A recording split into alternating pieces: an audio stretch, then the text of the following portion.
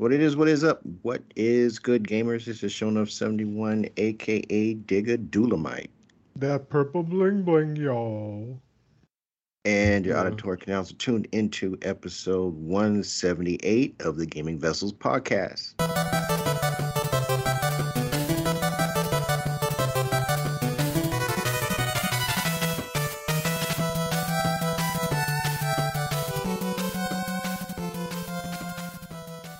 And as usual, I am not in the digital studio alone. Along with me, got my partners in crime. First on deck, it's Dez, aka the Bay Area Terror, aka the High Res Hater, aka the Cat Daddy, aka the Gamer Stepdaddy, and I guess aka the Deck Commander.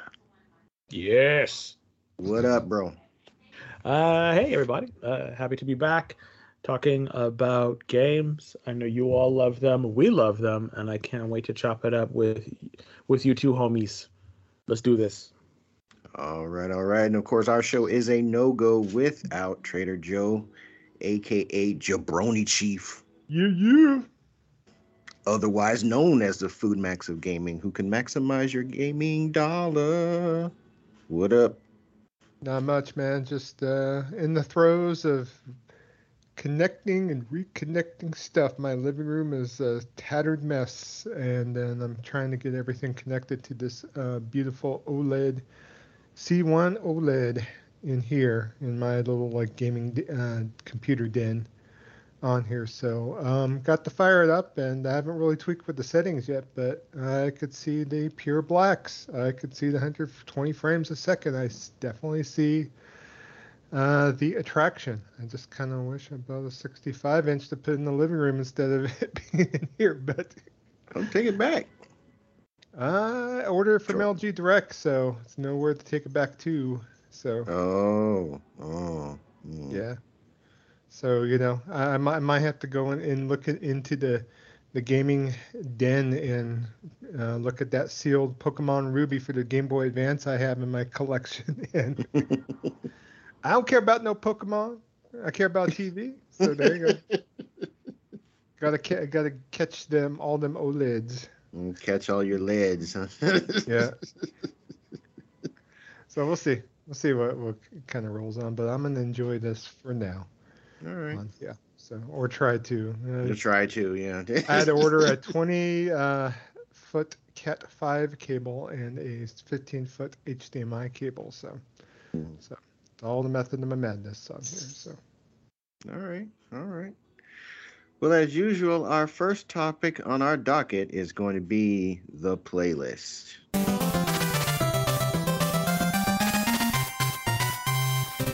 All right, let's kick things off with Dez. What you been playing, man? Well, unfortunately, I haven't been playing that much. The reason being is I spent a lot of time this week at Comic-Con, San Diego Comic-Con. Yeah, I went to Comic-Con, and it was a lot smaller than other years, and I think this is the first year back post COVID, and I think people, we're still taking it really safe, and so there wasn't the crowd of people that it was, which is fantastic. I have to give it up to the San Diego or the Comic-Con International's staff. They were really they mandated everyone had to show their vaccination cards, make sure that they were vaccinated. They got a wristband to say that they were vaccinated. You had to have a wristband and a badge to get onto the floor. Plus, you had to wear your mask while you were on the floor, and they were very diligent about making announcements about folks needed to wear their masks. And some of the people who were some of the vendors actually had signs saying, if you want to talk to us or purchase anything, please, have your mask, on when you approach us. So I was like, okay, cool. I really thought that was cool. And it felt like a very safe atmosphere. One thing that was really different though, that I noticed aside from the lack of people was the energy. The energy was really kind of low. And I think that was mostly, again, because people were really still, just truly trying to be How is this going to be? Is it going to be okay? A lot of folks were super nice. I went because I volunteered. So I went as volunteer because they didn't sell any more tickets. So all the people that went this year were people who had bought their tickets for 2020, and the ones that wanted to continue to use those tickets were able to come. And people did get refunds or didn't use their tickets or decided to eat the cost because they just didn't want to worry about it. And Comic-Con held a small special Comic-Con last November, and they tried to sell tickets at that for this year, but I don't think it was really well attended as well, which is not surprising. People were still very concerned about COVID, which most people still are. So again, but they did put on eBay and auction off some tickets, double and single tickets, and they went for a pretty penny. So there was still interest in it, but it wasn't nearly as packed as it was before. So I actually liked it. People were saying that it was pre Twilight, because Twilight and the vampire craze is when kind of Comic-Con went kind of crazy, when they started showing up there with like Twilight and True Blood, and it really became sort of like a tween mecca, and all these tweens kind of showed up and everything, and people wanted to see stuff. But other than that, it really wasn't bad. Spent more money than I should have, but I got to see a lot of cool stuff. I got to see the Capcom booth, and they were showing actual gameplay of Street Fighter 6. It looks pretty dope. And how they set it up was they actually had it in an arcade cabinet. And you couldn't play, if I remember correctly, you couldn't play against anyone else. It was a single player cabinet. But they had a stick and and buttons. And I think that they were wiping it down. I couldn't really get to see super close because I didn't want to get too close to it. But it looked pretty dope what I was seeing. I was seeing someone playing Chun-Li, and they were doing the Chun-Li moves, and it was all that weird kind of like swooshy watercolor, paint by number kind of thing they were doing with it. And it looked pretty cool. Like, it looked pretty cool in motion. So you Street Fighter fans definitely have something to look forward to when 6 comes out. So definitely look out for that. I got to see Nintendo. They had a I don't want to say it was a life-size Bowser, but I think it was made out of Legos. And because it was the Lego and Nintendo combination, their partnership. So what it was they had this big open area and you could get on this little platform, and they would, Bowser would move around and it would growl and it would be like roar, and you could see yourself running away from this VR Bowser, like Lego Bowser. It was really kind of cool. I got some pictures of it, and I'll probably post it in the Discord.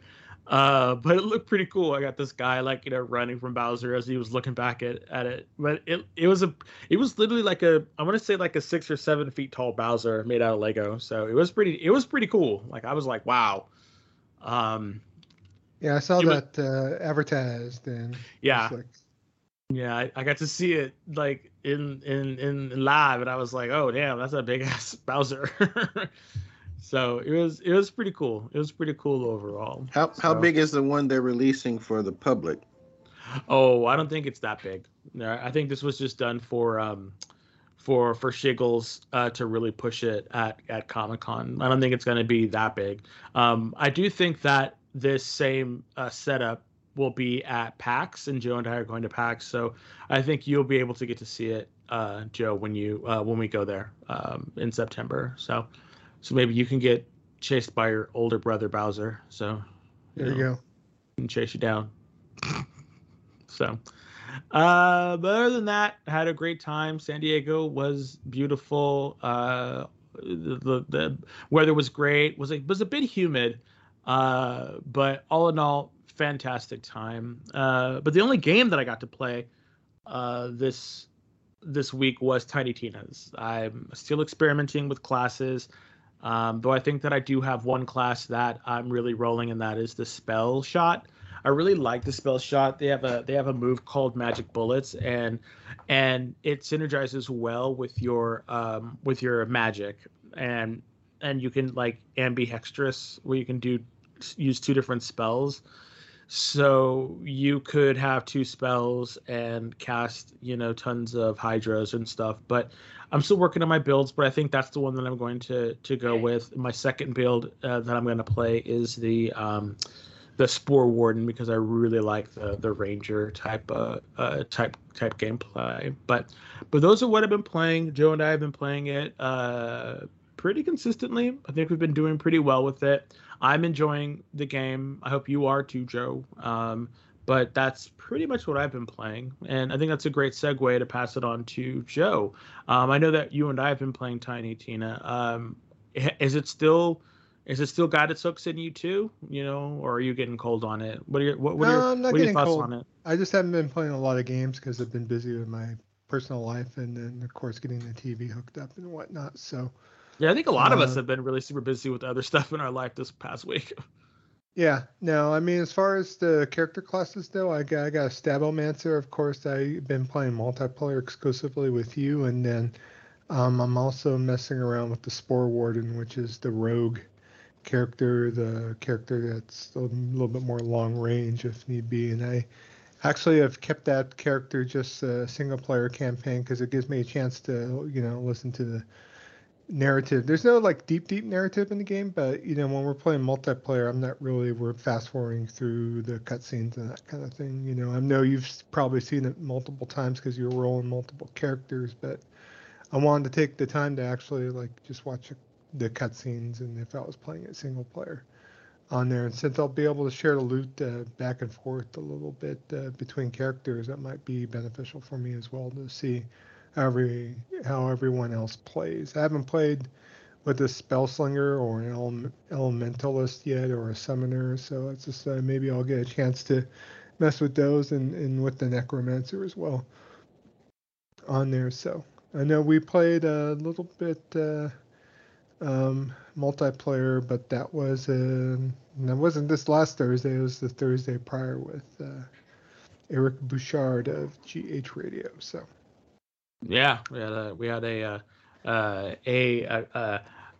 what is it, a GH Radio and Gaming Vessels game night kind of mixer. It was really kind of fun, actually. Yep.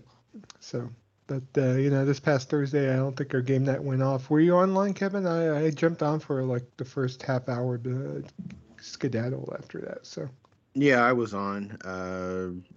Jay joined for a little bit, but I was pretty much the only one there. Yeah, sorry that it's like, I was looking at this monstrosity of a setup I'm trying to get hooked up, and then afterwards it's like, okay, I'm gonna get back to this business here. So yeah. As far as my setup right now, I mean, I know Will D's trying to give me the business, but I am putting the Steam Deck as part of the setup as well on there. I was looking at a dock that's being sold right now that looks pretty interesting, because I know the official Valve dock is not available as of yet. It won't be available for a while on there, but there's definitely looking to integrate that in the setup as well. So we'll see. I want to be able to fire up and enjoy everything with this beautiful new TV. So we'll see how things go. So that's it for me. What about what you've been up to? What you've been playing, Kev? I really haven't been playing much. I've been playing, I guess, real life. Is like my mom is helping my mom with some kind of sort of a devastating event that happened. It's not her health; she's fine, but she had a main water line in her house burst, and half of her house has been flooded. So. Been helping her with that for the most part.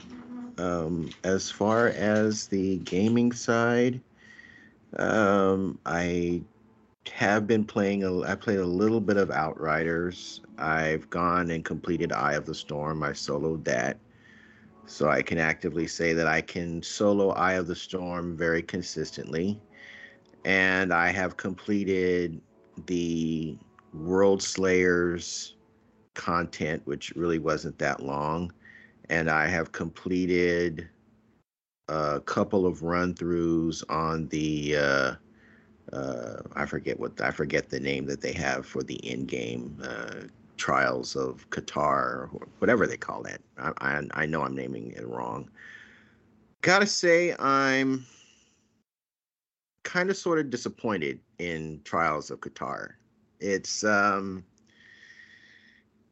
barely, I think, to be honest, I think the resource runs are more fun. Oh, really? Yeah. The resource runs are more fun. The end boss for the resource run, Eye of the Storm, is not very good. The end bosses in the Trials of Qatar are better, but the route to the end bosses in the trials it's not as fun as the resource gathering. They're basically, what you're doing is you are literally replaying the end of World Slayer. That is your end game. So when you complete it, you go back to the hub for trials, and you can go into your menus and you can up your difficulty. Now, maybe when you up the difficulty, things start changing. Maybe new areas start opening up. I am Apocalypse tier 17 right now, but it's you're just playing the very end of the story of World Slayer. Literally, you go through this. You go to the same places. He repeats the same dialogue. You fight basically the same enemies. And I don't know, the presentation that they gave us leading up to this suggested a much more robust and in-depth environment than the Eye of the Storm. I'm saying there's more variety in Eye of the Storm at this point, unless things change as the Apocalypse tier increases. I'm just seeing more. It's kind of weird. Other than the 3 or 4 boss fights that you can do leading up to the end of Eye of the Storm, where you fight the last boss, which is, while the Eye of the Storm boss was just irritating as all get out, the end boss for World Slayer is kind of a joke. He's just a big giant armor set that's walking around with a giant, that's walking around with a giant axe. The toughest thing about him is that he has these telekinetic axes that he throws at you. And so there are multiple axes. They all have their own flight path. But if you just look at the ground, you can see where their flight paths are. So you can, adjust your movement accordingly. And if you're running a Technomancer, your gun, your turrets, because I've got a turret build. The turrets just burn him down, at least with the mods that I have on my character, just burn him down really easily. So I guess it's cool. it just feels like it's not very satisfying, huh? Not at this point. So I don't know if it's, I just have to go up some or open up some more Apocalypse tier levels or what. I don't know. But yeah, let us know. Like, we have some folks, I know who are listeners that play it and have gotten, as far as John BT. Let us know your thoughts about it. Is there something that Kev's missing? I haven't gotten that far on it. I heard that a lot of the stuff was kind of lackluster, and then hearing Kev kind of confirm that, I'm kind of like, maybe I should be spending more time with with Monster Hunter, then at least that might have a little bit more variety or staying power than Yeah, what's going on now. So I don't know. for me, it's like I'm thinking about just finishing the World Slayer content, and if the in-game stuff is not that compelling, just kind of bookending it a bit. John basically commented in our Discord saying that Outriders is just mindless and easy to play for a bit. He's getting ready to move on. I guess he joined the game and he was up to, I think, tier 20 in minutes on here. He power leveled to Ascension level 200 almost instantly, I guess, from joining in a random game. So it's just like... Cool. I mean, again, sometimes that mindlessness is fun, but sometimes that gets to be a bit much. And it seems like for some people, that's what's happening.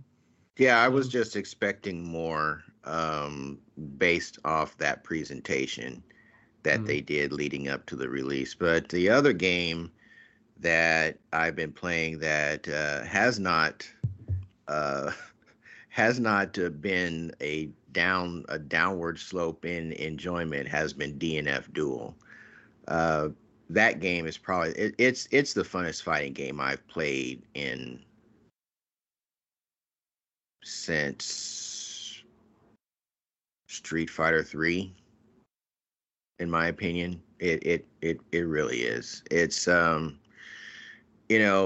have the story engagement, the single player story engagement that, say, a Mortal Kombat has been doing at least since 10. And but man, I mean, these characters are the character designs are just fantastic. The move sets are simple and easy to grasp, which I was kind of questioning originally because I didn't get a chance to play any of the betas before the final content release. But man, this game it's just a crap ton of fun. I'm running Crusader is my main, and I've been trying to again get a second character foundationally down, and I haven't made a decision because I started messing with other characters in the roster, and just about every character I've played I want to play as well. So I still haven't given up on Grappler. I'm still continuing trying to get his grapple move links down, the timing for his charge attacks. That has been the biggest hurdle for me. But I think I might be on a breakthrough with that. So I've also played Berserker, who is that character is just ridiculous amounts of fun. His pressure game is Swiftmaster's pressure game is unrivaled. I mean, Swiftmaster's practically broken, but all the characters in this game are broken a little bit. But Swiftmaster takes it to a whole other level. But Berserker is just a crap. He just beats you down relentlessly, and his moveset is he can sacrifice health for bonus damage and put himself into awakening to unleash his super attack, which in the right hands basically means a couple hits means death for you. His movesets are really easy. His combos are really easy to learn. I've also been playing as Ranger, who is like the cowboy. Think Trigun for old anime heads. Obviously, that's who he's based off of, and that character is like, zoning master. He uses 6 guns to keep you at bay, but he also has a couple of quick melee attacks so he can get up close in your face, but his primary area of attack is just kind of keeping you zoned out with his 6 guns, and I've been having a blast with him. And so it's going to be It's gonna be between Grappler, Berserker, and Ranger. I've got the move set for Crusader down, but I every time that I do this with every fighting game that I play, I want to have at least two characters before I go online. So I'm still continue to make my decisions. I probably would have been messing around with the online had the plumbing troubles not popped up, but eventually I will be jumping into online and venturing into that.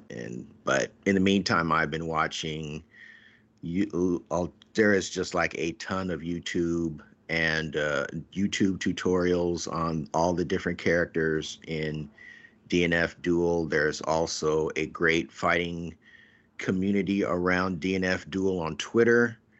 A lot of tech, a lot of character specific tech out there.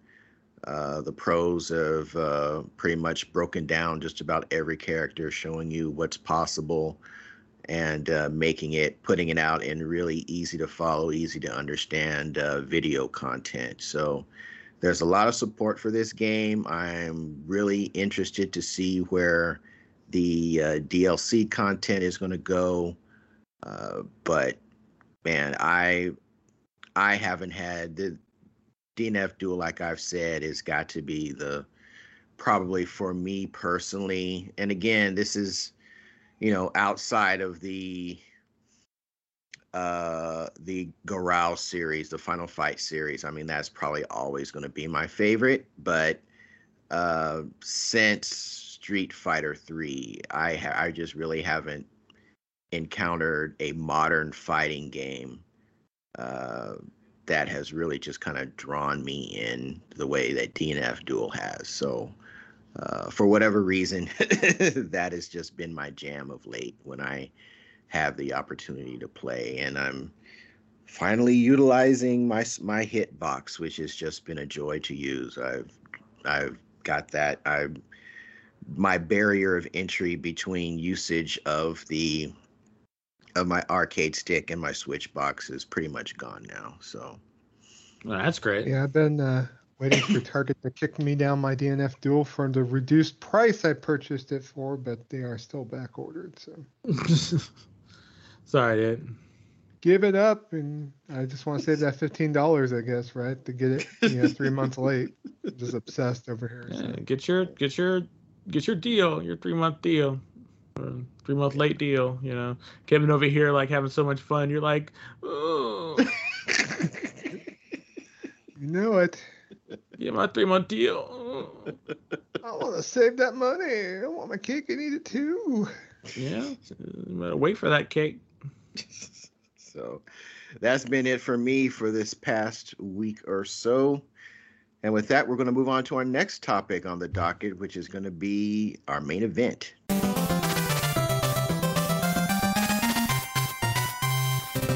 All right, Dez, you got the mic. All righty. So, as always, thank you to everyone who takes the time and comes in and reads and responds to our main event. The main event for this episode is, what is the least favorite console that you have purchased in your lifetime and why? Why did it not work for you? I.e., selection of games, no first-party support, etc. Let us know, and we'll discuss your responses on the next podcast. So we got a pretty good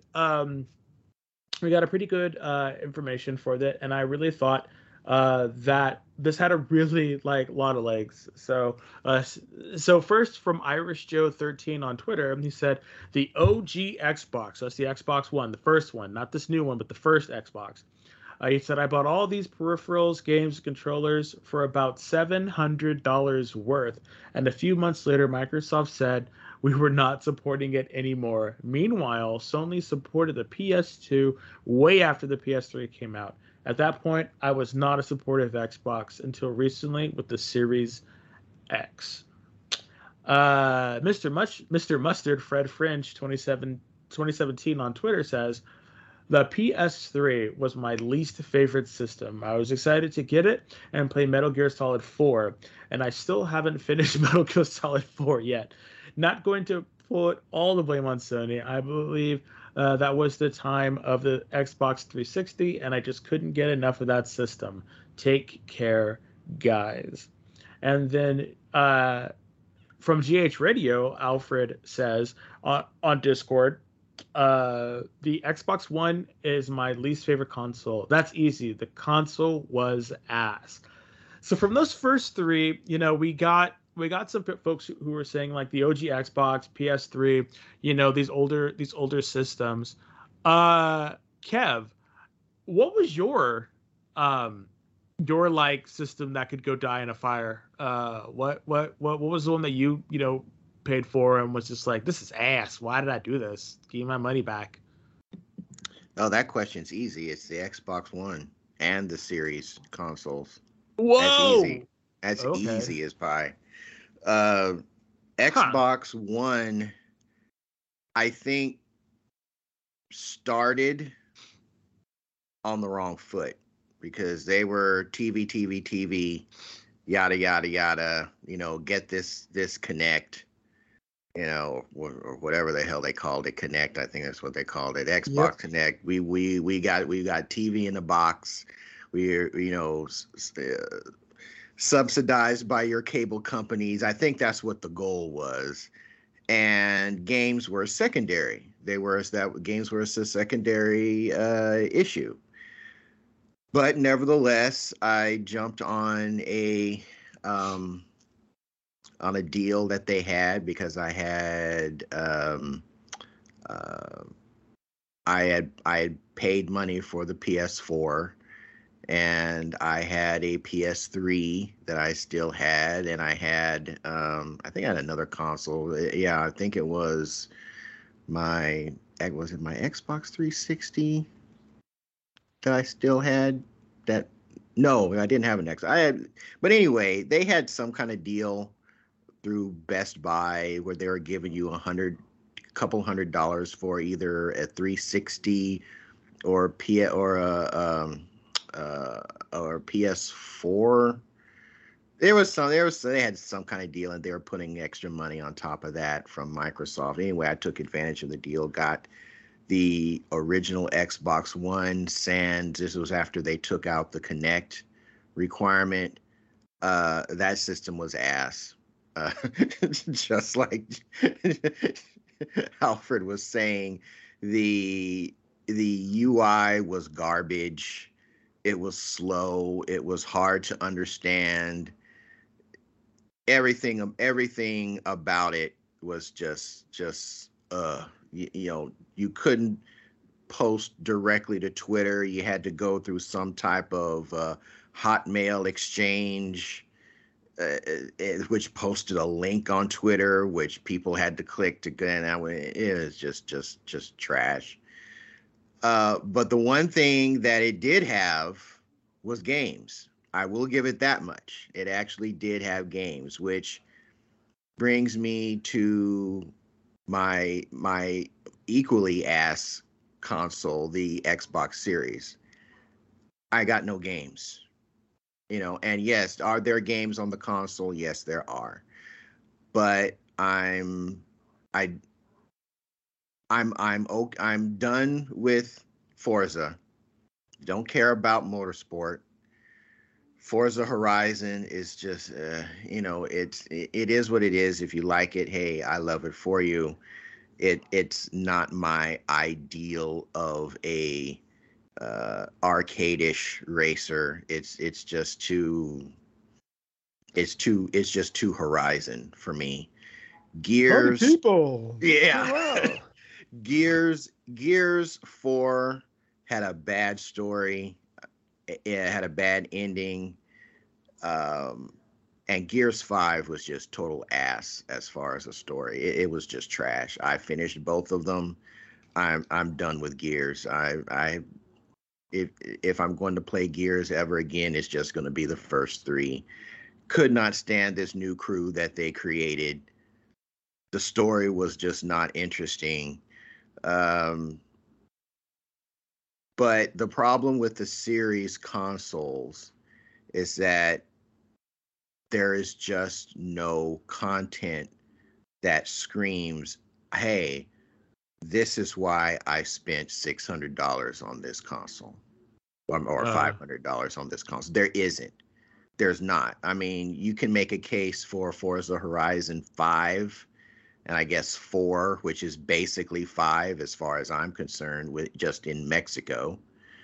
And okay, but other than that, I am just not seeing anything really worth my time. I go into Game Pass, which that is Xbox right now. Xbox is Game Pass. Game Pass is Xbox. And I go into, I was a Game Pass subscriber, but when I go into that area of the marketplace, I see all these squares, all these games of titles that I've either already played on other platforms or have no interest in. And I'm not buying this thing. Well, you like all these off the cuff, out of the mainstream type games, and if it's not, doesn't have a katana with some anime characters in it, you're not going to play it. It's like, couldn't be further from the truth. I like a lot of quote unquote mainstream games. Do I like the stuff that's also off the beaten path? Yes, I do. But all of these consoles from PlayStation and Nintendo, I'm saying all of these consoles as if there's a bunch, there's only 3. 2 of these console manufacturers have consistently given me content that appeals to me. The Xbox is the only one for 2 generations. One, at the beginning, from the Xbox One, it wasn't the games, it was the interface and how you got to the games and the crappiness and the slowness of the console. That was a hardware issue. It wasn't a software issue. This time, it isn't the hardware. The hardware is great. The tech is there's nothing wrong with it. It's just got no software. And that's just as bad, in my opinion.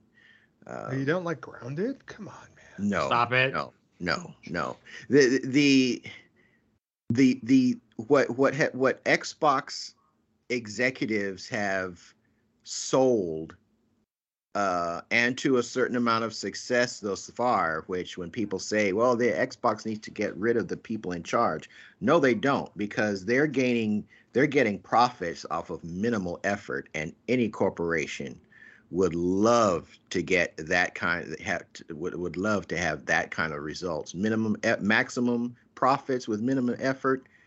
Any corporation would love that scenario, and right now Microsoft has that in the Xbox. Everything is like, oh well, I wouldn't have played this game and I didn't like it, but at least I didn't have to pay for it. That that shouldn't be your bar. That shouldn't be the bar, man. It's like that shouldn't be your rallying cry. It's like, man, I just bought this Mustang, but I really liked it, but the wheels fell off as it was coming off the driveway, but because it I didn't have to pay for it, or they gave me my money back because the wheels fell off. Then it's okay. That it shouldn't. I can't think of any other hobby. I can't think of any other pastime that people invest money in, their hard-earned cash in which that kind of thinking is acceptable. But for some reason, it is now in the gaming space, and we can thank the wizards at Microsoft for getting that into the forefront. And I will never understand it. So I do have a Series X. I do not have Game Pass. I've let that expire. I have no plans to restart Game Pass. Definitely not at its standard price. If I do get it again. I will wait until Black Friday, some type of deal. But even then, if by the time Black Friday rolls around, if there's no content that I want to play, why even do it then? It's it's not going to be used. So for right now, my Series X, at some point, I'm going to go to GameStop or wherever, Blue Shell somewhere, and I'm going to get a physical copy of the Master Chief Collection. And I am going to restart and finish. Oh gosh, what's the name of that game? Mordor Part 2, Shadow of War. The sequel to Lord of the Rings, Shadow of Mordor, I think it was. So Shadow of War is the second part of the sequel to that game, which I absolutely loved. I am going to play that game and finish it. I'm going to go through all the Halos, and at that point, if there is nothing available, I'm selling the console, because it really is doing nothing for me. Whereas the original Xbox, they came in hungry. No, did they support it for very long? Not really, particularly when you compare it to how Sony supports its console generations. But they were trying to do something different. I mean, Mech Assault. I can think of a ton of games. They had Panzer Dragoon. They were kind of like people looked at them as kind of like the Dreamcast, 2.0 when the original Xbox came out, because they had they had some great deals from content from Sega, and there was just a hunger there, a hunger for that they were putting content out. It's like, we're not going to let Sony and Nintendo just dominate this home console business. And then with the 360, even though it had the quality of a kindergarten paper mache project, it had games. It had games, and I went through 8 of them. 8 360s red ringed on me before I gave up on that on that generation. But the reason that I kept coming back was the content that was available for it. But then, Xbox One hit, and it's like, ugh. And then the series consoles have hit, and it's just, ugh. Yeah. So Completely understandable. That's it for me. Completely understandable. So Lefty Brown on the from GH Radio says, honestly, my least favorite was the PS1, only because I had it early before all the good stuff came out. Oh, I lament that for you, buddy. And then Will D on Discord says, the 32X, yes, technically not a console, and I could finally play Doom on a console. The hardware just wasn't well supported at the time. I probably should have just waited for Saturn, but in hindsight, we all know the sun was setting on Sega. R.I.P. Saturn and the Dreamcast. Totally agree with you. Gone way before their time. Every anniversary we should pour one out. For play Sega. Michael Jackson's "Gone Too Soon." Yeah, and play Moonwalker, Michael. So, but for me, I think it was very simple. I don't really have a ton of systems that that I feel were just like so bad, that they should die in a fire. I didn't really like the original Game Boy. I tried very hard to like it, but I just thought that, like, why are we playing this? I can't see shit on this. Why is everyone raving about this system and Tetris and everything? I just didn't get it. So, I mean, that would be the one that that really just kind of resonates for me, would have to be that one. Although I guess there's a bit of nuance.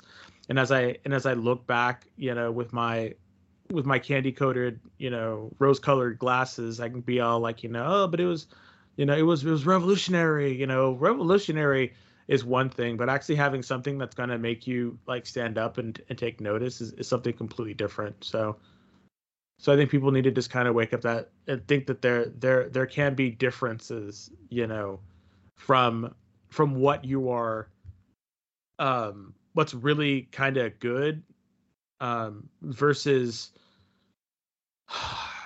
nostalgia. And I think a lot of the times people have a bit of nostalgia for some of these older systems. I can definitely say that the first Xbox was really rough to play, because there really wasn't anything there, you know, at the beginning. I thought the 360 was a really good system, but the first one was just not, you know, all that. But people really, really loved it, and they really, really, you know, wanted to be better than it was. But I guess those would have to be my that would have to be mine. Would be like the first that first Game Boy. Just was just I don't know. I did not like it, and I just didn't. I couldn't see what all the hubbub was about for it, and people just, you know, absolutely loving it. I did not. I just was just like, this is not a very good system. Why is everyone, you know, touting it out as being like amazing? So I know I'm probably gonna get some hate mail for that, but I just didn't really. I just never understood why it was so lauded as just amazing for what it was. But I know that's probably a hot take, or people who are just like, you know, gonna call me a Philistine or something. But that was just a system that just didn't really work for me. So stop rolling your eyes, Joe. I'm not rolling my eyes, dude, you know. You know.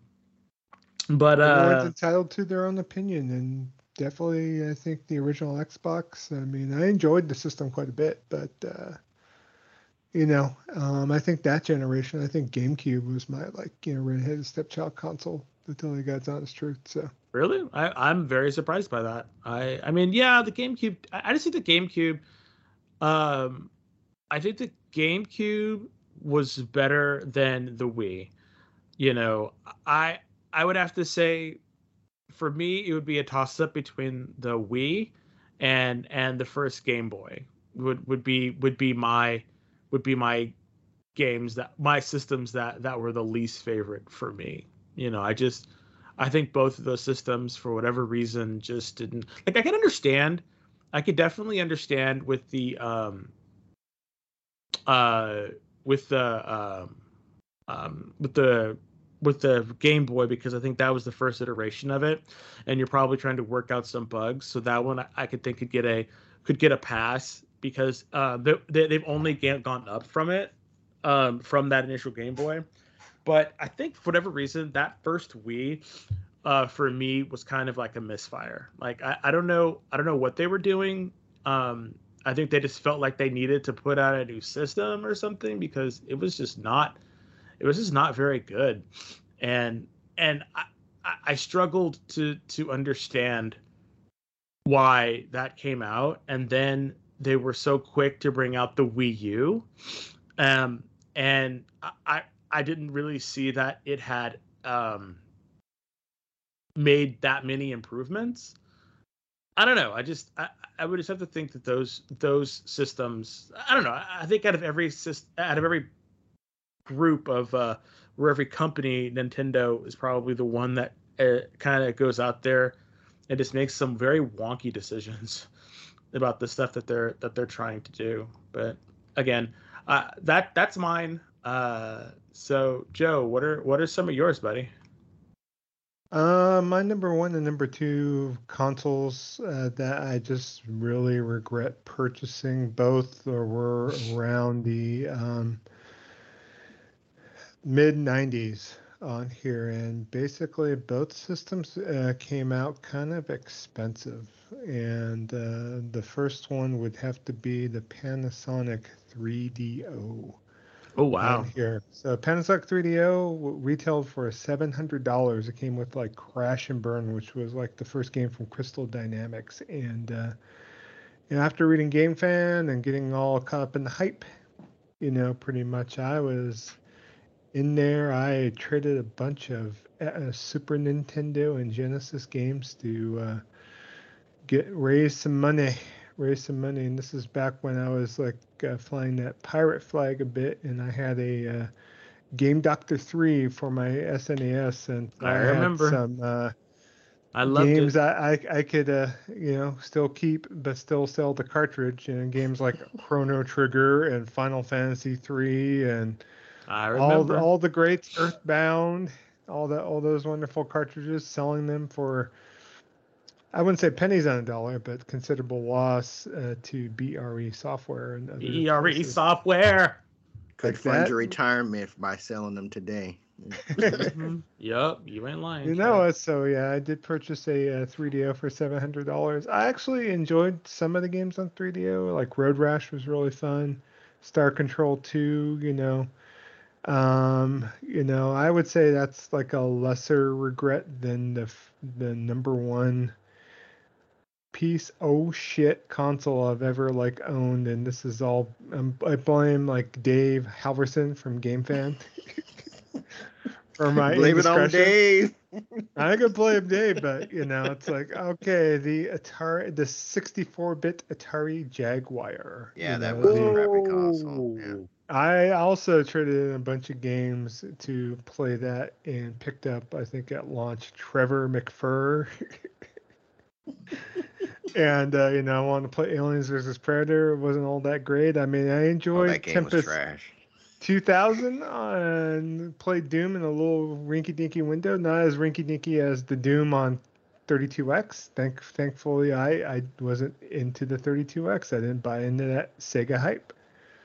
I was all about the Saturn at that point. So I hedged my bets and I bet correctly. But buying an Atari Jaguar, it was fucking horrible. It was a piece of shit, so. Yeah, John BT on Discord echoes. He says that he once paid $25 for an Atari Jaguar and 4 games. It wasn't worth it. So he even got it at a discount. So I think I paid like $300 or $400 for my Atari Jaguar. So yeah, look at you, always on the cutting edge. But you Of got course, cut, didn't you, yeah. buddy? You got cut. I got burnt. You got cut up, burn up. I was trying to play Cybermorph, trying to like get the gameplay that Dave Halverson got when he like dropped acid and played it and gave it a 99 in the magazine, and he didn't know that he was on acid at the time when he wrote his review. So it's a quite infamous story about Dave Halverson and that freaking game and that system. So it's like, yeah. Wow. I know I was at Nick's and we're playing Ninja Golf, and it's just, oh my god, so horrible. And then that Kasumi Ninja game where they had a character where he was an Irish fighter. He had a kilt and he would throw fireballs. He raised his kilt and throw fireballs from his kilt. So Sounds like fun. I know. Sounds like $300 worth of fun right there, buddy. Yeah, I would say also honorary honor to the Atari 7800, which I owned for a bit, but I was able to return it to good old Federated. Shadow Stevens himself, Mr. Federated. Federated. Wow. What a great on there. What a great organization that was, Federated. I remember Federated. Remember Federated with Shadow Stevens? Yeah, that was awesome. I mean, in retrospect, it was crappy, but whatever. Oh, I know. I was grateful I was able to return the 7800, even though I had some decent games. I had Choplifter, but it was during the NES Sega Master System days, and definitely the 7800 didn't hold a candle to either of those two systems. Even though it was backwards compatible 2600 games, I already sold the 2600 and didn't have any cartridges really to go back to. So you were done with it, though, huh? Done with it, yeah. So all these other systems, obviously Xbox One was pretty bad, but I wound up, I think I sold my Xbox One and picked up Xbox One X when it finally came out, and with all the back compat stuff. And Crackdown 3, of course, was a good time on there. So you love your Crackdowns. You know it. You love your Crackdowns. But anything else you wanted to say, my friend? That's it. Cool. So lastly, Crucial Chase on Discord says probably the Vita. not because I didn't like it, but Sony neglected it so bad that CPS should have been called Child Protective Services. I mean, they got me into Persona, so there's that, but so much potential. It fell in within the wrong crowd, hooked on heroin and died because of neglectful parents. Such a soliloquy to end on. But yeah, I have to agree. It's like they made the Vita and was just like, hey, this could be kind of cool, but then they made it and they're like, maybe not. Well, the proprietary storage didn't help. The back panel for unique gameplay elements, that didn't help it a whole lot either. But I think the biggest hurdle was that I think people found out that folks really didn't want PS3 or PS3 games on the go. A lot of their Killzone, which is considered one of the best in the series, didn't sell all that well. I don't think they really could come up with games that would really appeal to folks that are more mobile oriented. And of course, by that time, the actual smartphone mobile craze was really on the upswing when the Vita came out. So I think it just a combination. I think its biggest hindrance was that proprietary storage, because piracy gaffled the PSP. It did. I mean, we can make all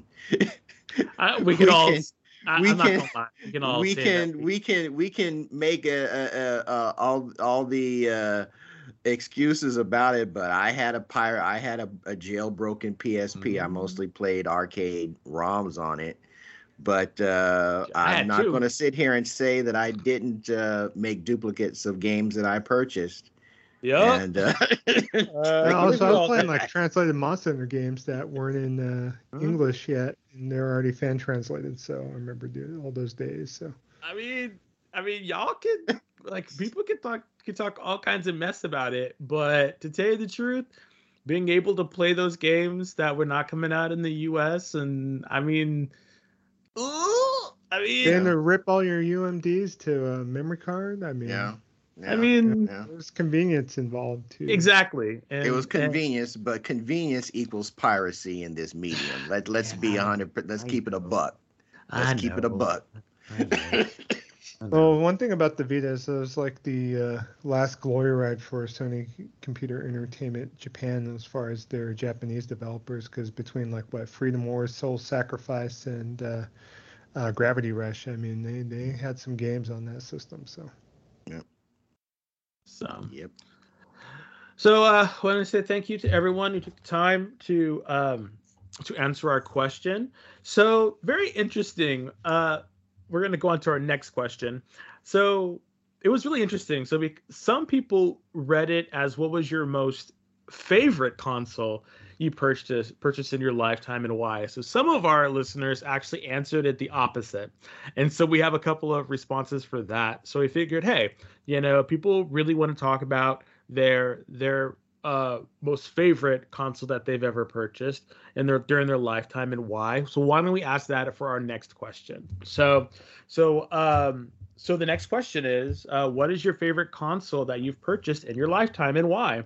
Was it because of the selection of games, really good first-party support, peripherals? What? So this is your time to really showcase the system that you just love 100%, and you just will back it and you just love it. So I expect Kevin's to be the Xbox 360, because he loved returning them in the red rings.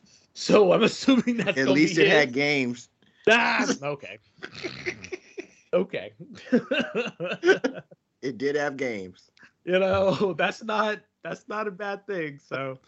So we can't wait to hear your responses. And thank you so much for everyone who took the time. As always, Kevin will give you a shout out at the end.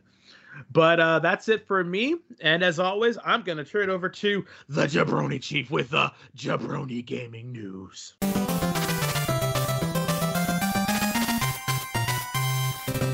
Yes, the Jabroni Gaming News brought to you by Gematsu and Eurogamer. Is a couple places that we usually try to source our articles from, and so we do kind of want to give those two outlets credit a bit. So just to let you know on here. And first thing that kind of came up this week that kind of caught my eye and was part of kind of the hubbub throughout the week on social media, including Twitter, happened to be with The Last of Us Part 1, of course. There's a lot of leaks basically indicating and showing like footage from like a certain portion of the beginning of the game and comparing it to the actual Last of Us remastered on the PlayStation 4. And a lot of people just kind of not kind of digging or thinking that it's just a reskin, the money cash grab. You know, we saw people like noted gaming celebrities like Paris sitting here doing a big long dissertation why it's not worth $70. And Naughty Dog kind of came back and was saying that the leaks were quote unquote disheartening and frustrating on here. So what they also stated was indicating that they did have a stuff to present out to people, but basically that they needed to vet and do what they needed to do before they were able to publish said coverage on there. So Naughty Dog's Vice President Arnie Meyer stated, "Leaks really suck, especially when we're right on the cusp of an asset drop. It's disheartening and frustrating to teams that have put their hearts making awesome things for our fans on here." So also studio senior editor Samuel Prince said leaks are extremely hurtful to the devs who work tirelessly to bring you these wonderful games, highlighting that Last of Us Part 1's gameplay mechanics have been completely rebuilt. Public-facing assets take a long time to create, revise, approve, localize, legal clear, ESRB, etc. Be kind on here. So, and then, of course, Neil Druckmann, noted co-president of Naughty Dog. I know when Greg Miller of Kind of Funny was asking about the trophy list, he commented on Twitter saying, "I'm sure it will leak in a minute, kissy face." So on here. So overall, though, they did unveil more coverage of this game. There's like a trailer showing a 10-minute deep dive into it. They do cover the different angles. They talk about how haptic feedback is going to work in the game on here. And then they're showed, of course, all the accessibility options that they're building in, including an audio description setting on here. And, there is coverage out there as far as detailing the types of changes for Last of Us Part 1 on there. Regardless of how you feel, if it's worth the $70 or not, they are kind of putting it out there. I think we talked about on this show before as well on here. I know, Kev, you stated that you're not going to pick it up for $69.99 at launch on here. For me personally, if I'm not going to play it on September 5th or whenever the release date is, I think it's September 5th, might not be worth buying it right away. I know it's not going to be rare or hard to find. So that's my kind of take on it. And, since I haven't really played that much of the Last of Us remastered, much less Last of Us Part 1, I mean, it's a point that, I might wait too, depending. So I'm going to kind of make my purchase decision kind of based on that metric if I'm going to actually fire it up the day I purchase it. So, you have any opinions on this, Des? I wasn't sure. That I'm going to wait. No, I think you're exactly right. I think people just need to realize that it is a updated game, and they've actually taken the time to modernize it, as modern as it could be, since it's not that old of a game.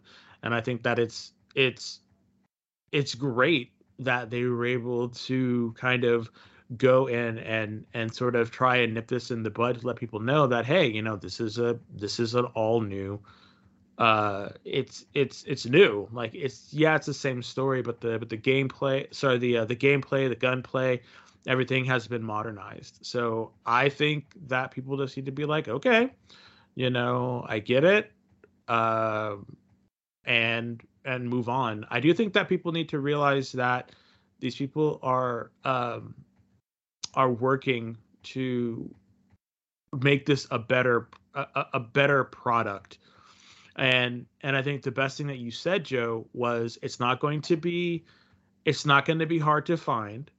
You do not need to buy it right away. This will go on sale and you can buy it then. I just think this is a huge deal. I think people, are making it a big deal because they expect these things to be free or to be cheaper or whatever, Smart but delivery, all that yeah, stuff. I think a lot of people from the Xbox side of the fence, I hate to say it, are kind of making mountains out of molehills just because they have want to a eat chance for free. to. They're used to eating for free, and I'm like, hey, you're used to eating for free. Okay, I hear you. But some things ain't gonna be free, and you can be mad about it, or you can wait and pony up, Pony up. if you want to know. But that was not. Damn it! That was not supposed to be a a dig. Pony up.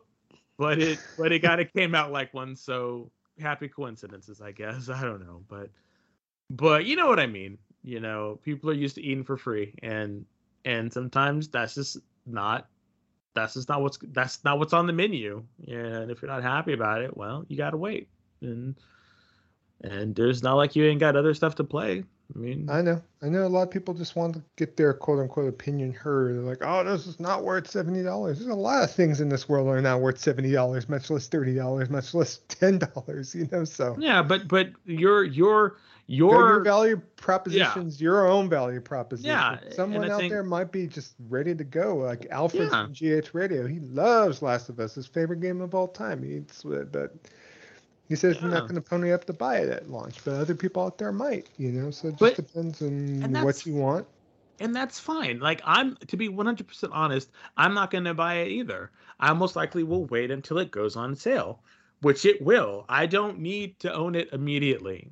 I don't need to own it, when it right when it comes out. It's fine.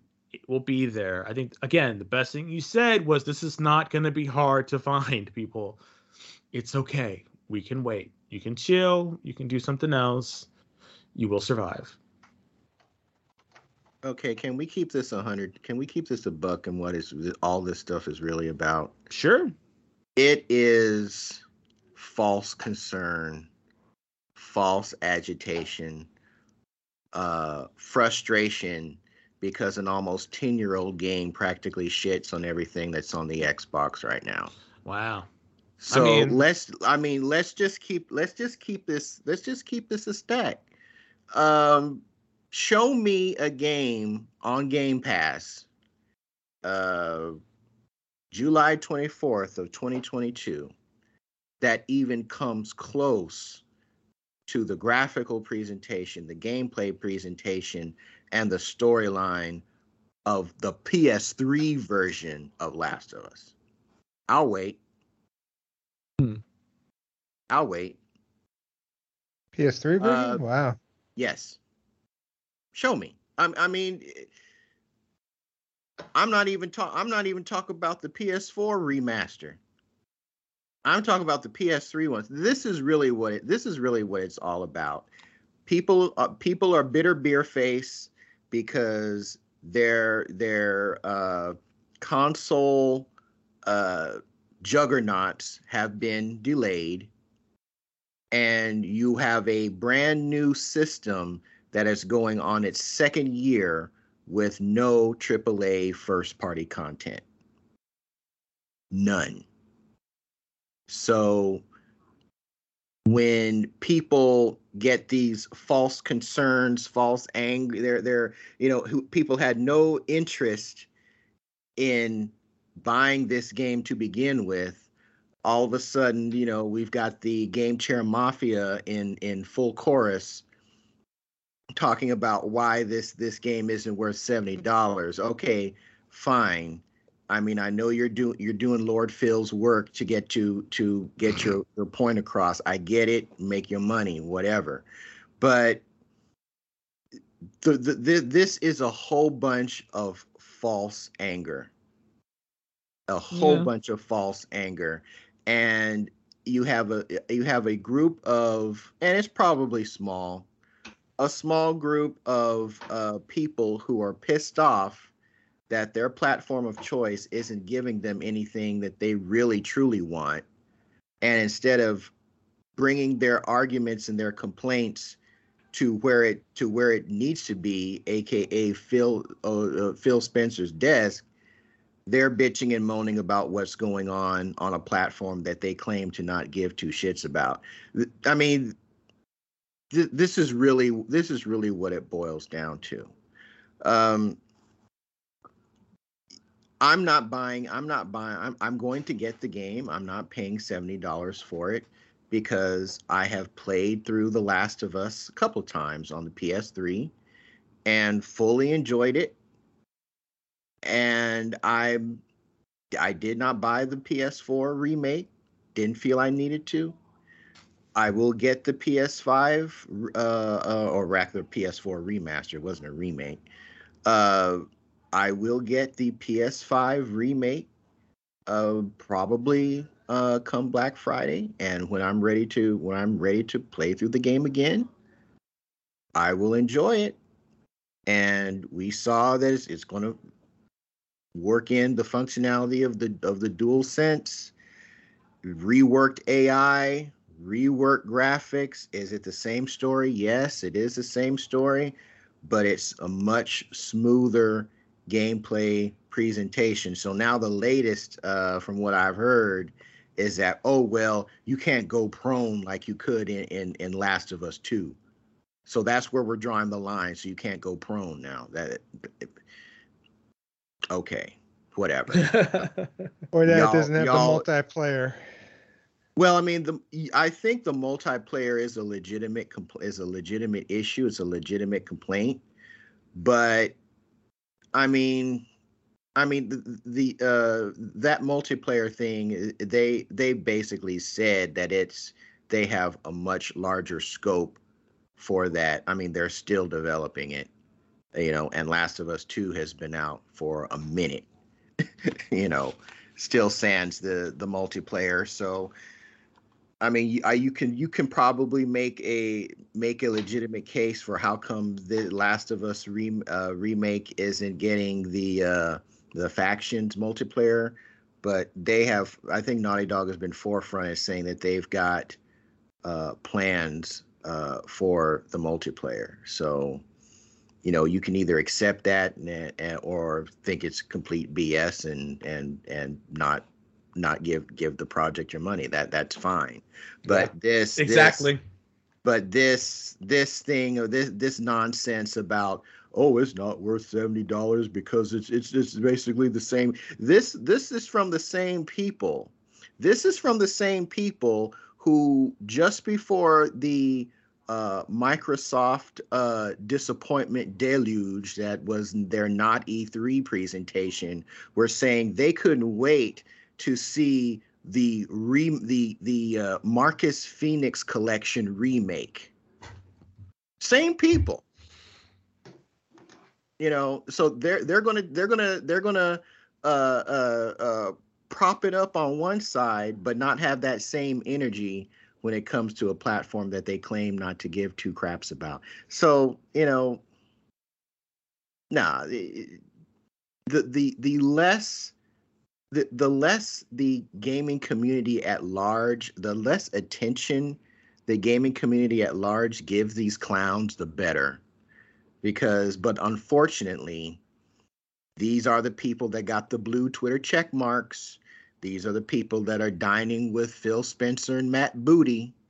These are the people that have garnered the blessings from key execs in the gaming industry, And for whatever reason, their word is bond. And people fly off the hinges, particularly when it comes to critiquing Naughty Dog, which is probably the best developer in the industry. Period. Maybe I would say Guerrilla is probably right there, but Naughty Dog is probably the best developer in this industry, period. And that's why every time, and something that they're going to have to figure out, they got to figure out where all these leaks are coming from.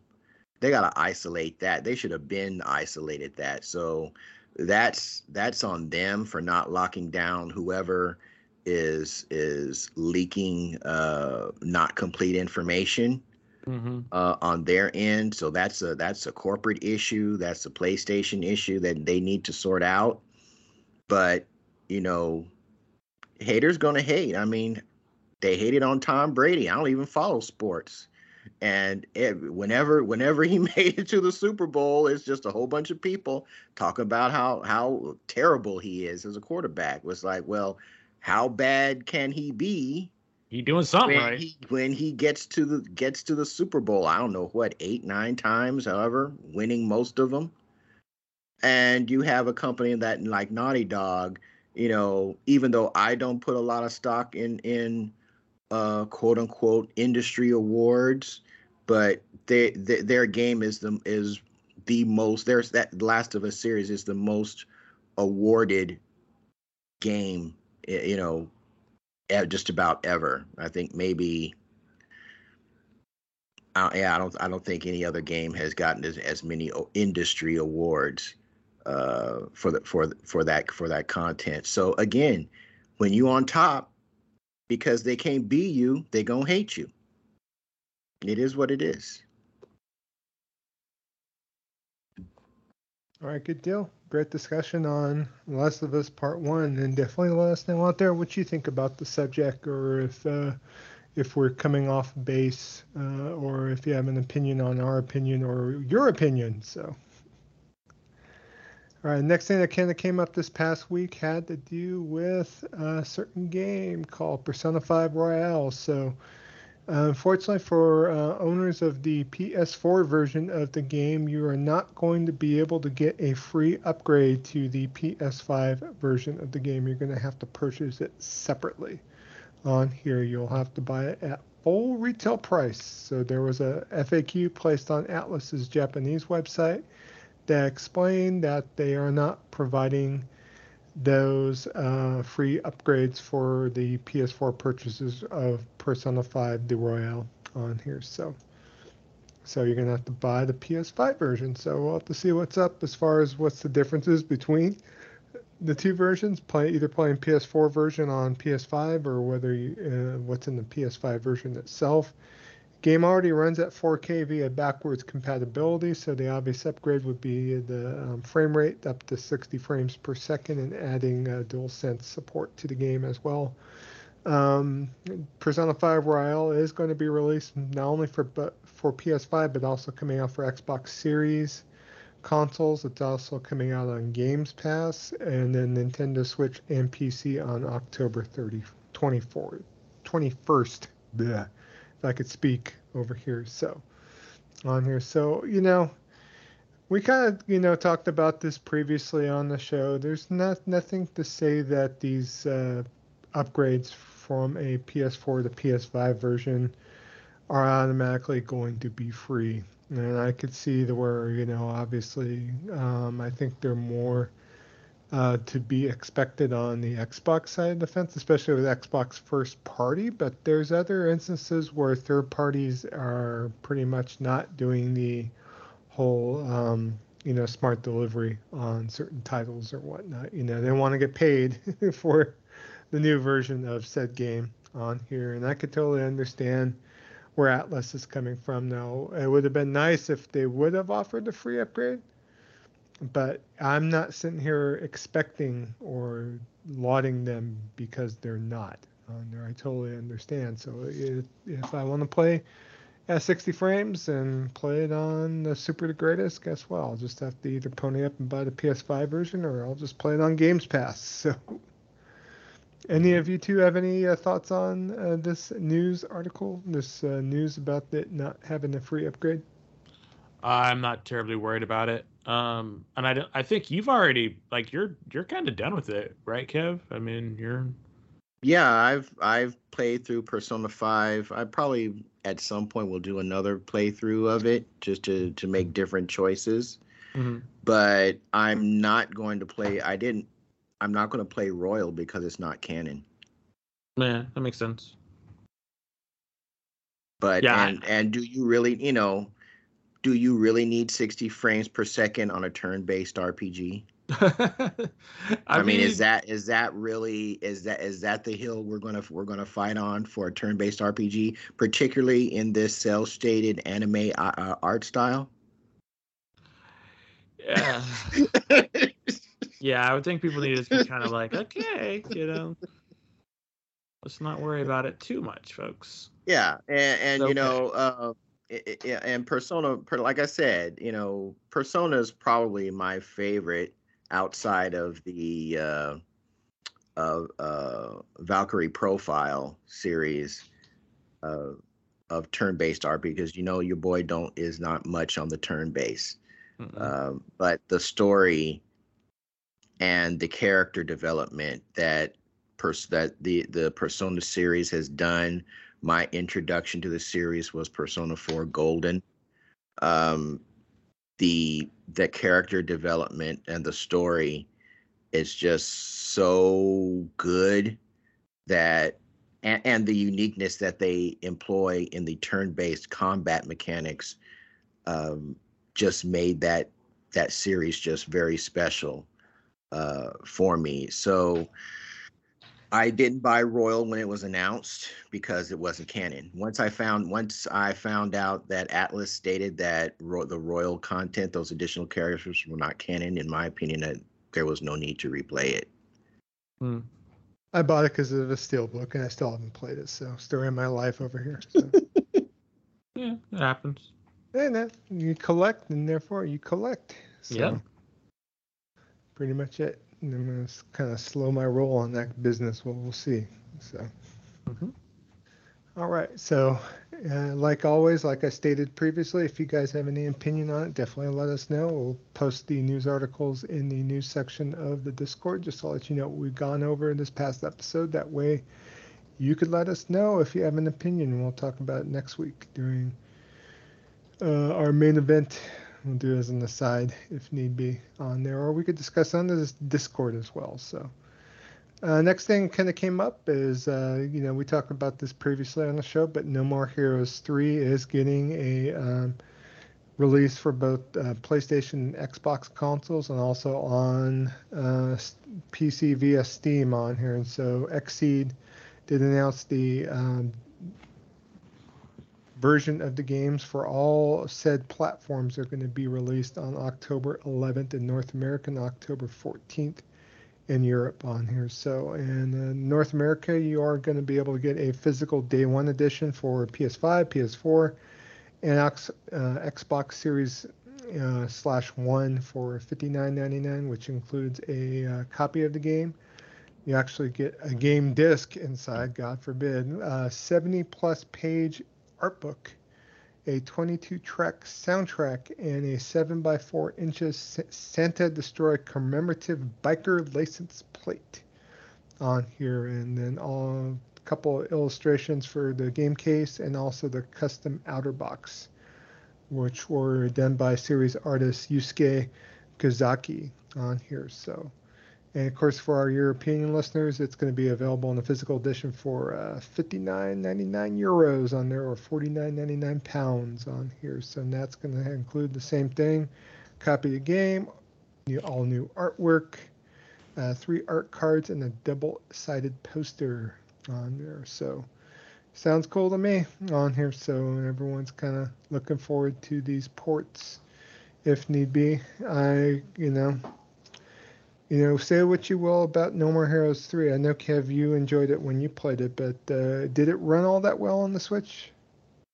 It ran okay until the enemies got a little too plentiful. Got it. And then it started, and then we got the flip book special, and then the frame rate.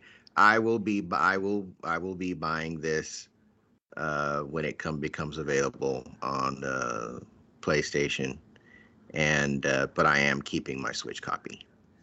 Smart man. Yeah. I imported Story of My Life. I got the Santa Destroy edition of No More Heroes 3 imported from Japan so I could get physicals of No More Heroes 1 and 2. So I actually have the whole series on Switch now on there, including the Travis Strikes Back, which did get a release on PlayStation at some point on there. So, but I have enjoyed the series in the past. I own all the games on the Wii, both No More Heroes 1 and 2, you know, so I've kind of made it a point to collect. Gotta get them all, so we'll see if I pick it up day one. More than likely will, but we'll see on there. Any interest in No More Heroes 3 at all, Des? At this point, I need to play the. Well, I'm starting to sound like you. I played the first one and almost beat it, but I haven't really played any of the other games in the series. So I might check it out. This really does sound kind of nice though. The collector's edition. So I don't know. We'll see. Definitely see. I might got some Best Buy points I could kind of dedicate towards this. So. There you go. Yep. You can't front on the Best Buy points. Nope. All right. Next thing kind of came from news story came from the whole TennoCon, of course, Digital Extremes and Warframe. Obviously, is a big note for fans of that particular series on here. And not only did they announce, of course, I don't have it in news, but they announced a kind of a RPG version of Warframe on there, which is being worked on by Digital Extremes, which is kind of crazy in of itself on here. So, and that is named Soulframe. I guess they are kind of taking some inspiration from Studio Ghibli on here, and it's an MMO on there, and they are working on it. And so it's like kind of the same in the Warframe series on here, but it's going to be a free-to-play action hybrid MMORPG on here. But also, they are going to be working and pairing up with the developer Airship Syndicate. Airship Syndicate, if you didn't know, was responsible for both the Battle Chasers game that came out a couple of years ago. They also developed and worked on the original Darksiders and Darksiders Genesis as well. And then they just recently did the League of Legends RPG, which I forgot the name off the top of my head. Desmond, if you could come in with the save. You remember that game? I do, but I do not know. I don't remember the name of it. But yeah, it just came out. It was pretty good game. You should definitely check it out if you haven't already. Let's look at that just for posterity's sake. Okay. Crack internet research in effect right now as Joe runs to the computer. Ruin King. What? King. Ruin King. King. Ruin King. Yes. Joe trots out to the computer to see what's going on. I'm at the computer, but yeah, what's mentioned during TennoCon is that they are working with Digital Extremes on an action RPG on here, and kind of the gameplay kind of got sneak from the partnership announcement. Kind of gives me some Kingdoms of Amalur vibes a bit, but they're stating that it's going to be an online RPG, action RPG from Airship Syndicate that they're working on with help from Digital Extremes to do a lot of the backbone, the server component and whatnot. But, Joe Mad and the team at Airship Syndicate, they usually are on point with their character designs, with their art. And from what they saw, even though they weren't focusing on the game directly, they had like off-screen footage. It looked pretty damn cool, and so I just want to kind of mention it. They are going to fully reveal this game at the Game Awards in 2022, towards the end of the year on there, and we'll have to see what this game is. But they are working together, and we're going to see more on Yeah, here. I am definitely ready to see what they're doing because I think it's going to most likely be super cool. So I am definitely here for it. So Yeah, from what they stated in the little vignette is that it's a brand new original world where Adventure with Friends is the name of the game. So it's a character-based third action fantasy action game. So cool, and I really liked Joe Mad's designs, yeah, and I have been a huge fan of Airship Syndicate. So I'm definitely here for it. So I cannot wait to see what they're going to do. yeah, I need to go back and play Rune King too. I bought it on launch because I am a fan of Airship Syndicate. But I know from what you stated, Des, on that game that the gameplay was a little bit actiony as far as it was Yeah, kind of really. it is definitely a turn-based game, but it's a much more fast-paced.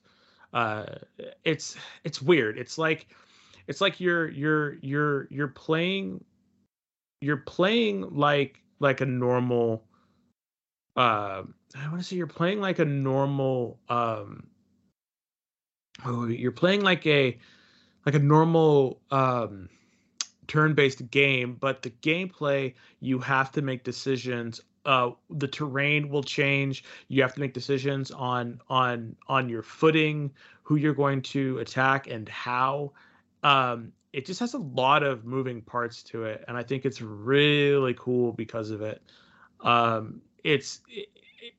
It doesn't feel very rote yet, and I really like the characters. They all seem to have their own sort of life to them. So definitely think if you're willing to take a chance with it. I mean, this is definitely a game to try out because I really enjoyed it. I think um, it's a really fantastic game. Is all I can say about that. I think you should try it if you get definitely if you could buy it on a sale or if your money's tight, definitely pick it up on a sale. I know it's been on sale uh before a couple of times, so Yeah, you I just think got the normal game came out for like $30, and if you're a League yeah. of Legends fan, it's in the League of Legends universe as well. So Yeah, so if you like League of Legends, then you're definitely gonna like this because it goes into more details and backstory of those characters. So plus, really good time. Darksiders Genesis is also kind of an unheralded gem, and it is available on PlayStation Plus Extra. So if Yeah, you, that's definitely worth playing if you have a good friend, and I really would like to go back to that too, Joe. We just need to do that. So or if it's really Kev, if good. you're interested too. So Mm. did you ever play that game, Kev? I wasn't sure. I forgot if you picked it up at launch or not. So I never picked it up, so no. Mm-mm. Yeah, it's like a Diablo like game, but you're running around with your It's war and yeah, it's the fourth, famine, or yeah, yeah, something like war and that. famine. Yeah, but it's really funny because famine is kind of like he's hilarious in his like he has two twin guns and you can switch off. So one of you can play as war and the other can play as famine for a while, or you can switch off. But they each play completely different. Really good game. Mhm. all Yeah, right, I'll have good to check it deal. out.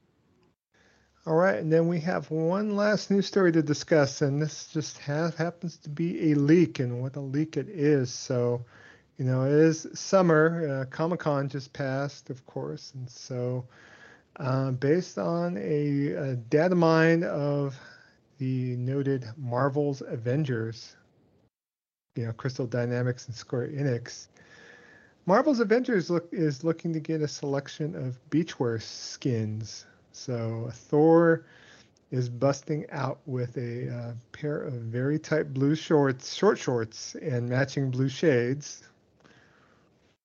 Natasha, of course, Black Widow, is getting a full swimsuit skin bikini with black leather top and black leather bottoms on there. And of course, Tony Stark is busting up with gold shorts, gold short shorts and a gold shiny shirt on here, and some Iron Man flip-flops, of course. God forbid that you don't have your Iron Man flip-flops. And of course, Captain America is busting out shirtless, went topless. I don't know why Captain couldn't afford top along with his bottom, but yeah. Just in case you're still playing Marvel's Avengers out there, folks, you have some in-game currency to blow, so you can bust out with the Avengers and their beach volleyball, swimwear galore on here. So need we say more? I don't know where Marvel's Avengers is going to wind up with Square Enix being sold, but any thoughts, gentlemen? Nope. Is this what we're doing, really? I have no thoughts about this. I mean, hey, if you're enjoying it, more power to you. I really hope you like the skins. I'm so glad I dropped this game at the beginning. Really hope you like the skins. I'm so glad. I don't know what else to say. More power to you, I guess. I don't know. Yeah, speaking of Avengers, what did just curious, Des, what did you think of Marvel Phase 5 announcement?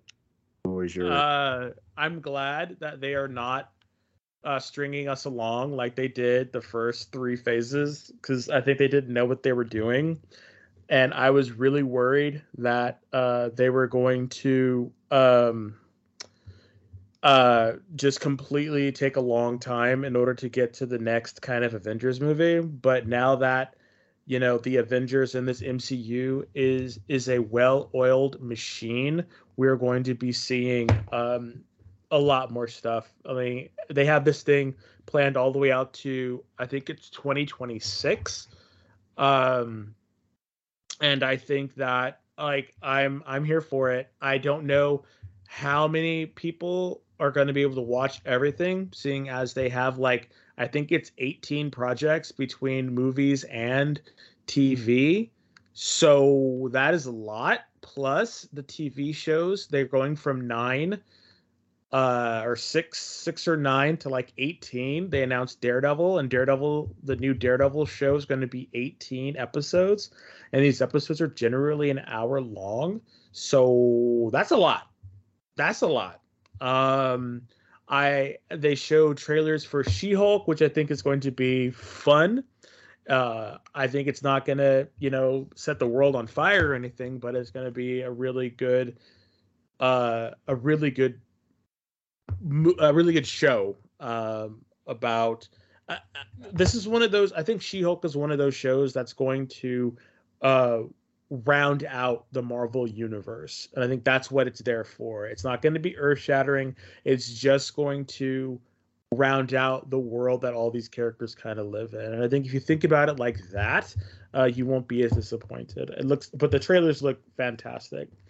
Now, if you have not seen the Wakanda Forever trailer, you are missing out. That trailer looks amazing. And the amount of homage there, or the amount of, not homage, of, what is it called? Kind of the amount they're giving to Chadwick Boseman and his Black Panther is fantastic. Angela Bassett just acts her ass off as the Queen. You really need to, if you have not checked that out. And Namor was in it. They showed Namor. They showed the Atlanteans. The whole trailer, just sets a mood if you have not seen it. It is fantastic. Are they replacing Chadwick Boseman's It looks like they are. They are going to. There is going to be a new Black Panther. They teased it, but you have no idea who it's going to be yet. But the silhouette that they use is a very feminine silhouette. So they're probably Siri. Yeah, it's either going to be Siri or the other one. I can't remember her name. The one that he was in love with might take over. And then some people say that it She might wasn't be a fighter though. well, she kind of was. I mean, she had combat skills, but I mean, I don't know if I would. She was more of a diplomat. Yeah. She fought when she had to, but she was more of a diplomat than. But I do think that there's going to be a couple of Black Panthers, though. I think we're going to see a couple of different Black Panthers, and it's all going to be all of the females are going to don it, and then the one is going to be at the end. I honestly think that it might be Angela Bassett, to be completely honest with you, because the way. No, I love seriously. Angela Bassett as an actress, but I don't think she needs to be Black Panther. I'm sorry. Seriously, when you watch the trailer, I can't see that. No, seriously. When you struggling seeing that. When you watch the trailer and you watch the power at which she speaks, and she was in that Fox TV series where she was the cop, and she did a lot of action sequences in that. I don't know. I don't know. I mean, I don't think that if she does do it, I don't think she's going to be like the final Black Panther. I think she might do it in order to protect some people, and then realize that she just can't keep it up, and then someone else might take her place to be the real one, the not the real one, but the permanent Black Panther. I do think that it's going to be a female, and it most likely will be one of the females. People are saying it might be Shuri, because she was the one that traditionally had it in the comic books, but I'm not so sure about it. But all the underwater scenes with Namor look amazing. Namor is looking very, very like, I don't know. It's like this Aztec, Mexican sort of like, very, very Latin, feel to it. It's like underwater, like Aztecs. I don't know. Just the amount of just like flavor that you get. It's just nom nom nom. It's just like the scenery from that trailer is just phenomenal. Seriously, if you have not watched the Wakanda Forever trailer, you are missing out. It's going to be amazing. The movie's going to be amazing. So, but as far as I was disappointed that the next Blade is going to be PG. That they really shouldn't do that. Like, they really shouldn't do that. That sucks. And I think what's annoying. When I saw that, I tapped out. I said, never mind. It's like really only Wakanda and Blade were the only two things that I was interested in. It's like, but the thing that I don't understand why they're doing that is because like Disney was super loud about the fact that they added parental controls to their platform to allow them to create more adult content, because Daredevil is going to be mature. So that's why I'm like, if you're able to make Daredevil MA, why can't you make Blade needs to be mature. Exactly. If it's not mature, you're just yeah. It's like, if that's what you're doing to Blade, exactly. If that's what you're going to do to Blade, what are you going to do to Deadpool? What are you going to do to all these other characters? Just make him a Fortnite skin and be done with it if you're going to do that. Yeah, but it looks great. I'm glad that Kang is a Black man. I think it's fantastic, and he's the major villain for a lot of it. Fantastic Four is probably going to look good. I don't know. The everything that Marvel's doing looks good. I hope that they are able to control the tonal shifts of their movies, because the tones of their movies is really weird. It can go from being jokey comedy like Thor: Love and Thunder was. Like, that movie, I saw this post, people were talking about how that movie just killed you with 1,000 tiny jokes. And that was the one thing about that movie that just killed me is everything, every shot that was a moving or emotional piece was undercut by some kind of comedy. And I'm like, why are you so scared to let people feel things in these damn movies? It was just, stop it. stop it. It's unnecessary. And so I really hope that they are able to do something with that, because and then Wanda,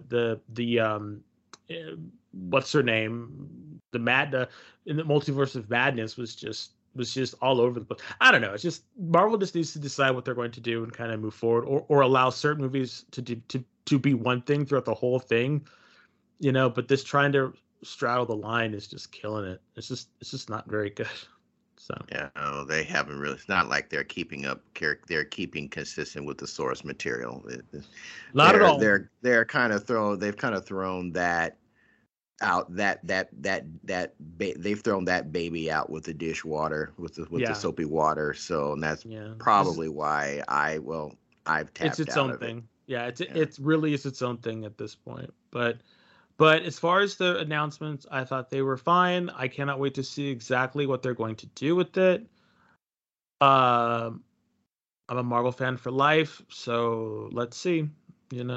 So I know that was a lot about movies in the announcements, but I know that a lot of folks who listen to this show are comic book fans. So, and a lot of these shows end up being comic book movies, or comic book video games. So let's just keep it up. Let's keep it 100. So yeah, one thing I saw that I had to look just to make sure it wasn't a joke, but it was. I saw like a jokey announcement for Disney Plus Yang and Morbius TV series. No, that is a joke, buddy.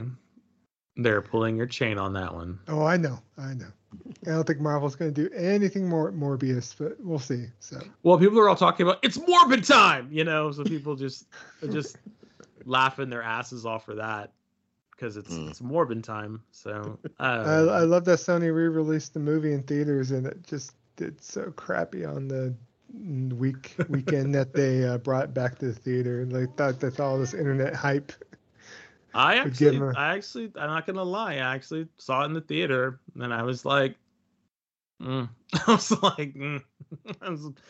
tried so hard to be like, you know what? At least they're trying, but no, this is not a good movie. This is not a good movie. Okay. It was not. Are they going to do anything with Adam Warlock and Silver Surfer and all the cosmic... Adam Warlock is in the new Guardians of the Galaxy movie. Oh, that's cool. Yeah, Adam Warlock. But the problem is, he's not, from what early test screenings of what scenes are, is he is not the Adam Warlock from the Jim Starlin, because he's a newborn. He acts like a baby. So you're not going to be able to see the actual, full on cosmic Messiah type, like he's a baby. And so, from what I understand, what people are scared of is that you're going to be seeing like baby humor, because Adam Warlock is in the movie is going to be, he has no, he doesn't know what's going on because he's a newborn. So, and James Gunn is going to make a few little funny, quips about him being a newborn. So just expect some comedy at his expense. So part of me is kind of like, ugh. So yeah. So I don't know. I really don't know at this point, Joe. I really hope that they allow it to be good. Oh, and then sources are saying, because this is what's his name? The guy who's the director, I can't remember his name. It's blocking me. Anyway, the director, because this is his last. James Gunn. Yeah, because this is his last movie. He signed on for 3, and then he's going to go off to DC and make movies for DC, because DC basically gave him the Suicide Squad. So it looks like he's probably going to go off and make a Suicide Squad movie, or a sequel to that. And this is his last movie. So like James Bautista, the guy who plays Drax, he's probably going to leave, and he's going to kill a bunch of the Guardians off. But to to stop leaks, what they did is they're filming multiple death scenes, so you're not going to see who is actually going to be who's going to die in the movie, because no one will know until the actual movie is released who's actually going to die. But yeah, so just if you have a friend or one that you like or something, they're probably not going to be long for this world. So, but I'm just saying, this is a very interesting. Like, Marvel's has a lot of stuff going on right now. So if you're a Marvel fan and you're really into it, you might be super happy. But if you're not, you might be, your mileage may vary, is all I can say. Mm-hmm. All right, So, that's yeah, just the like with news everything. for this week. So sorry for throwing that in, but No, it's fine. I love talking about video games, and I was just at Comic-Con, so I definitely know what's been going on. So, but yeah, All right. did DC throw anything out? Sorry to throw another curveball. no, but... DC and them did not have a booth or anything. The only thing they released was stuff for the new Harlequin show, the third season for the Harlequin TV show, which is basically, people love it, and then Shazam. I saw the Shazam trailer. I actually bothered to watch that. So, and those were the only two. Oh, and Black Adam. Sorry, Black Adam. They showed the new trailer for Black Adam, which is coming out. And I think the breakaway star for Black Adam is going to be Dr. Fate. He looks great. A little bit too much like Stephen Strange, though, in some of the stuff he's doing. But I do believe that Dr. Fate is going to be the clear winner of super cool effects and whatnot. So, but yeah, that's all I got for Comic-Con. I again, love comics, so I'm always up for talking about it. All right. So, game night. Our game nights take place every Thursday, 6 p.m. Pacific Standard Time, 9 p.m. Eastern Standard Time. You can check out our channel on Discord under Thursday Game Night. And pretty much any game you want to play, we'll be able to get a hold of it if we don't have it already. And just say what you'd like to play on our Discord channel, and we will be more than happy to join you and interact with you through the wonderful world of video games every Thursday, 6 p.m., 9 p.m. Eastern Standard Time. So definitely hope to see you guys there. If you like what we're doing, speaking of our Discord channel, if you like what we're doing here in the podcast space, I would highly encourage you to check out our Discord channel. You'll be able to find the link to our Discord channel on our Twitter feed. No, we're not an echo chamber. Varying opinions, varying perspective on the wonderful world of gaming are expressed, but it's done without all the toxicity and with all the nonsense that you see on on the huge mainstream social media platforms. I mean, you can't even talk about video games without it turning into something redunculous. So if you're sick and tired of all that nonsense, I would highly encourage you to check us out on Discord. No prerequisite required. Just click the link, join, and you're in.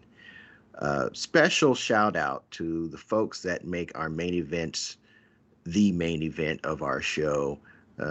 Without you guys, we'd just be three old geezers yapping to the internet ether. So appreciate your interactions on Discord, appreciate your interactions on Twitter, and it just makes our show all the more enjoyable getting all of y'all's perspectives out.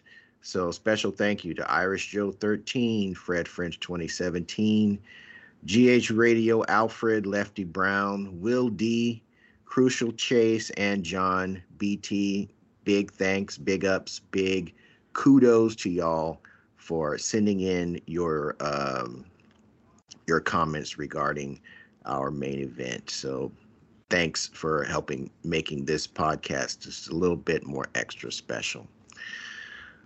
So if you would like to contact us, you can hit us up at gamingvessels@gmail.com. That is the email you want to use. If you've heard something that you want to respond to, if you yourself would like to be on our show, get your points of view on the wonderful world of gaming out to those who enjoy our show, you're going to want to send that feedback to gamingvessels@gmail.com. We're also on Twitter at gamingvessels, GAMINGVESSELS.